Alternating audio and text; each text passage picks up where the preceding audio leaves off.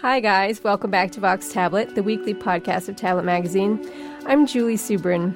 Today, a historian looks back at her own mother's difficult life. When Marilla Luft arrived in New York as a teenager back in 1914, she had big plans: to meet a man and start a Jewish family, and to earn enough money to bring the rest of her family over from Latvia. By the 1930s, however, she had little to show for her years in America. She'd been slaving away in garment factories, living in rented rooms, and clinging to a manipulative playboy who refused to marry her. Meanwhile, her family remained stuck in Latvia, even as Hitler's armies marched east and made their escape a matter of life and death. In a new biography, Lillian Faderman, Luft's daughter, recounts her mother's travails. Faderman is an award-winning historian, best known for her books on lesbian history and for her first memoir, Naked in the Promised Land. In her new book called My Mother's Wars, Faderman draws on her skills as a historian, but also as a remarkably empathic daughter, to piece together her mother's life story and all she endured. Here's Lillian Faderman in conversation with Tablet managing editor Wayne Hoffman. Lillian Faderman, welcome to Vox Tablet. Thank you. Good to be here. It's great to have you. Tell us a little bit about your mother, who's the focus of the new book, as you knew her when you were growing up, but also as you came to know her while you were writing the book. My mother came to America in 1914, and that was a huge discovery as I was doing research for the book, because I had always thought she came in 1923 with one of my aunts. The reason she let it be known that she came in 1923 is that she hid her age from everyone, including me, but I was able to find the ship's manifest on which she came. My mother always seemed to me, as I was growing up, as a very sad person.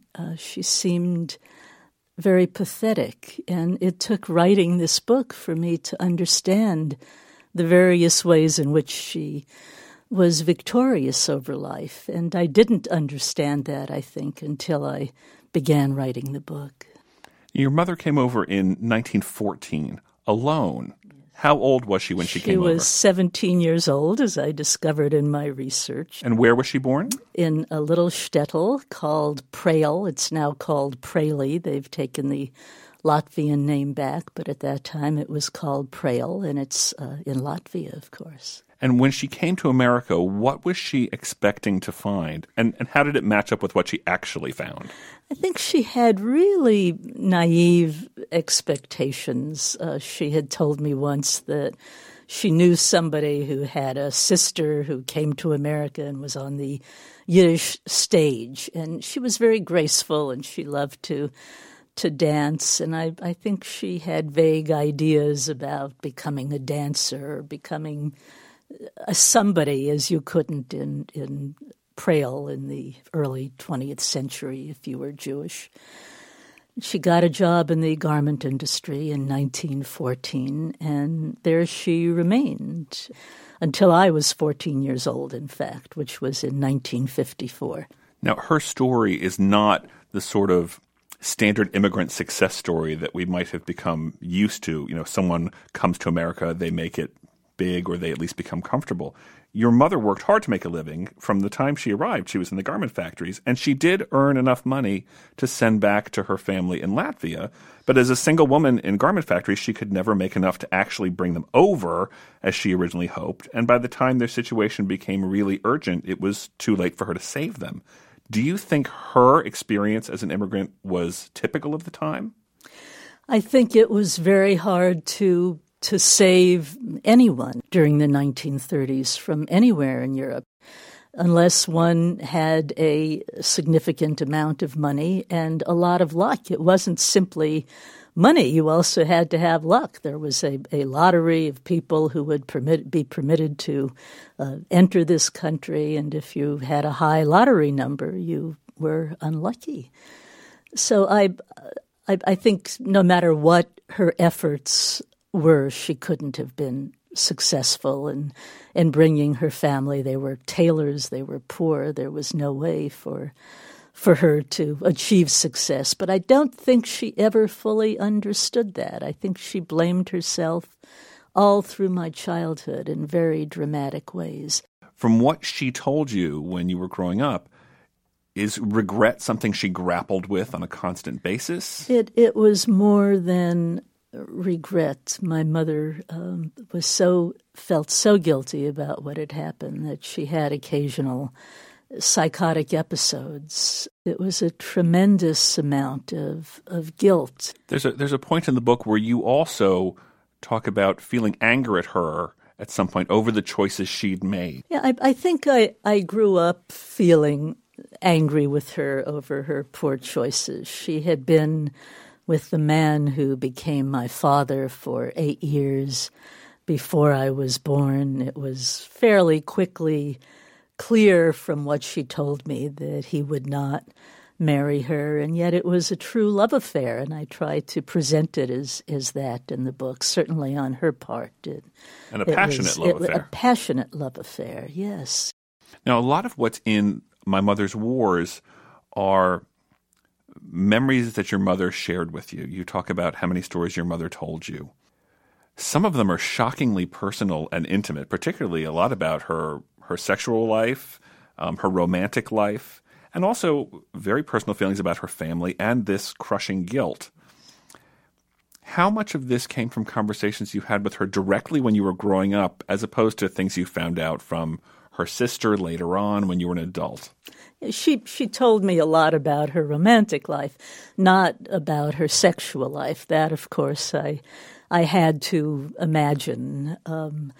I grew up living with my mother in a furnished room by a Mrs., it used to be called, and she had no one else to talk to. It was a very intimate kind of situation. And when you were a child, were those conversations uncomfortable? I don't think so.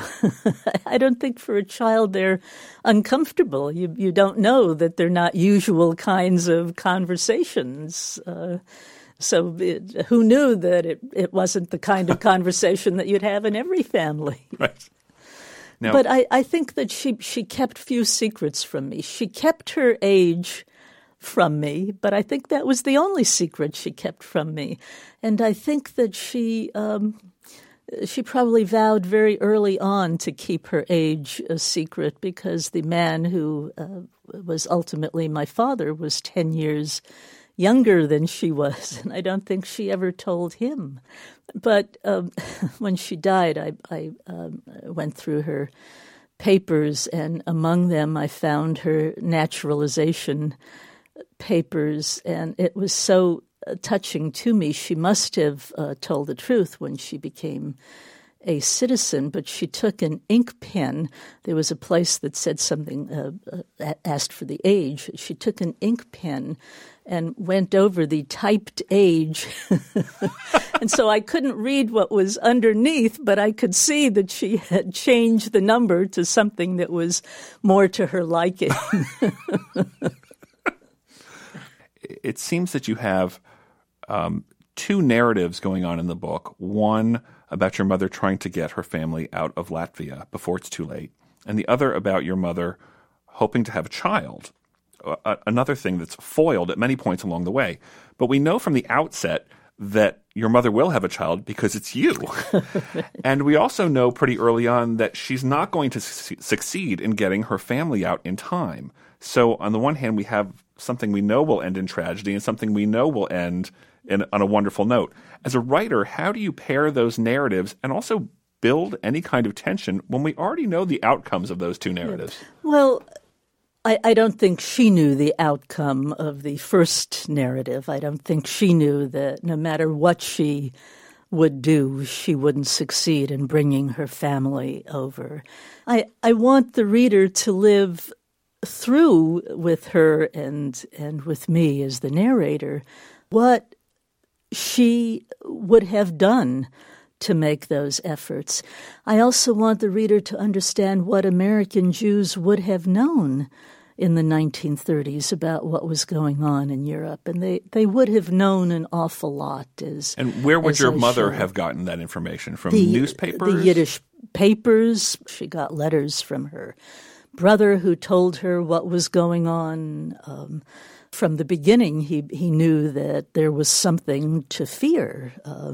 The Prime Minister of Latvia wanted to be called the Donis, which is the equivalent of Führer. There were anti-Jewish laws, and she would have known all of that through her brother. Now, My Mother's Wars ends with your birth, but your earlier memoir, Naked in the Promised Land, covered much of your mother's life after you were born, and it makes it sound like your relationship was, let's say, contentious, to say the least. She comes off as sort of a suffocating presence and sometimes a psychologically destructive mother, and you were the rebellious child to end all rebellious children. You dropped out of school, you were posing for girly magazines, you were running off to different cities with strange women. How long did it take as an adult for you to develop enough empathy for your mother and what she'd been through to change that relationship? It took a very long time. I think the empathy started when I had to really think about her when I was writing Naked in the Promised Land, my memoir. But it wasn't complete even then. I didn't understand even then how heroic she was. I don't think I was sufficiently sympathetic even then. It took more thinking. Naked in the Promised Land came out in 2003, so it took from then until I completed My Mother's Wars, which was about a year ago. It took all of that time, all of that thinking to understand that this was a woman to whom I owe awe. She was really incredible to come here virtually by herself as a 17-year-old in 1914. She had a half-sister who was 20 years older than she was, whom she'd seen once when she was 5 years old. She stayed briefly with the half-sister and her brother-in-law. What courage that must have taken. And then to just keep slogging ahead to support yourself as a draper in a garment factory or many garment factories year after year. How remarkable that is. And of course, the crown of that remarkability is the fact that she dared to have a child at the age of, she was almost 44 when I was born, to have a child at her age alone, out of wedlock, and to support the child no matter how difficult things were for her. That was remarkable. And it took me all these years to understand that. And I think that's... I think that my book, of course, is very personal, but I'm hoping that there's something universal in there as well, how important it is to see things from a parent's perspective and how hard that was for me until I began writing about her. Now, as you wrote in your earlier book, in Naked in the Promised Land, your own life story in some ways is similarly full of obstacles, financial, romantic, professional, personal.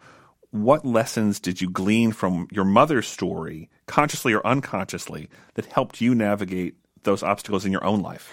I had always thought that she was a negative role model. And so I think I always told myself I would not make the mistakes that she made. And I've had a wonderful life. I've had a wonderful career. I've had a wonderful romantic and personal life. I haven't had her difficulties. As a kid, it looked like I might, but I found ways out of it. I found ways to not have those difficulties, and I was very lucky. You know, she would always say to me when I complained about whatever obstacle there might be, she said, "But you're an American." And she was right. I was very lucky to have been born here and to have the advantages one has being born here, the advantages of the American educational system, for instance.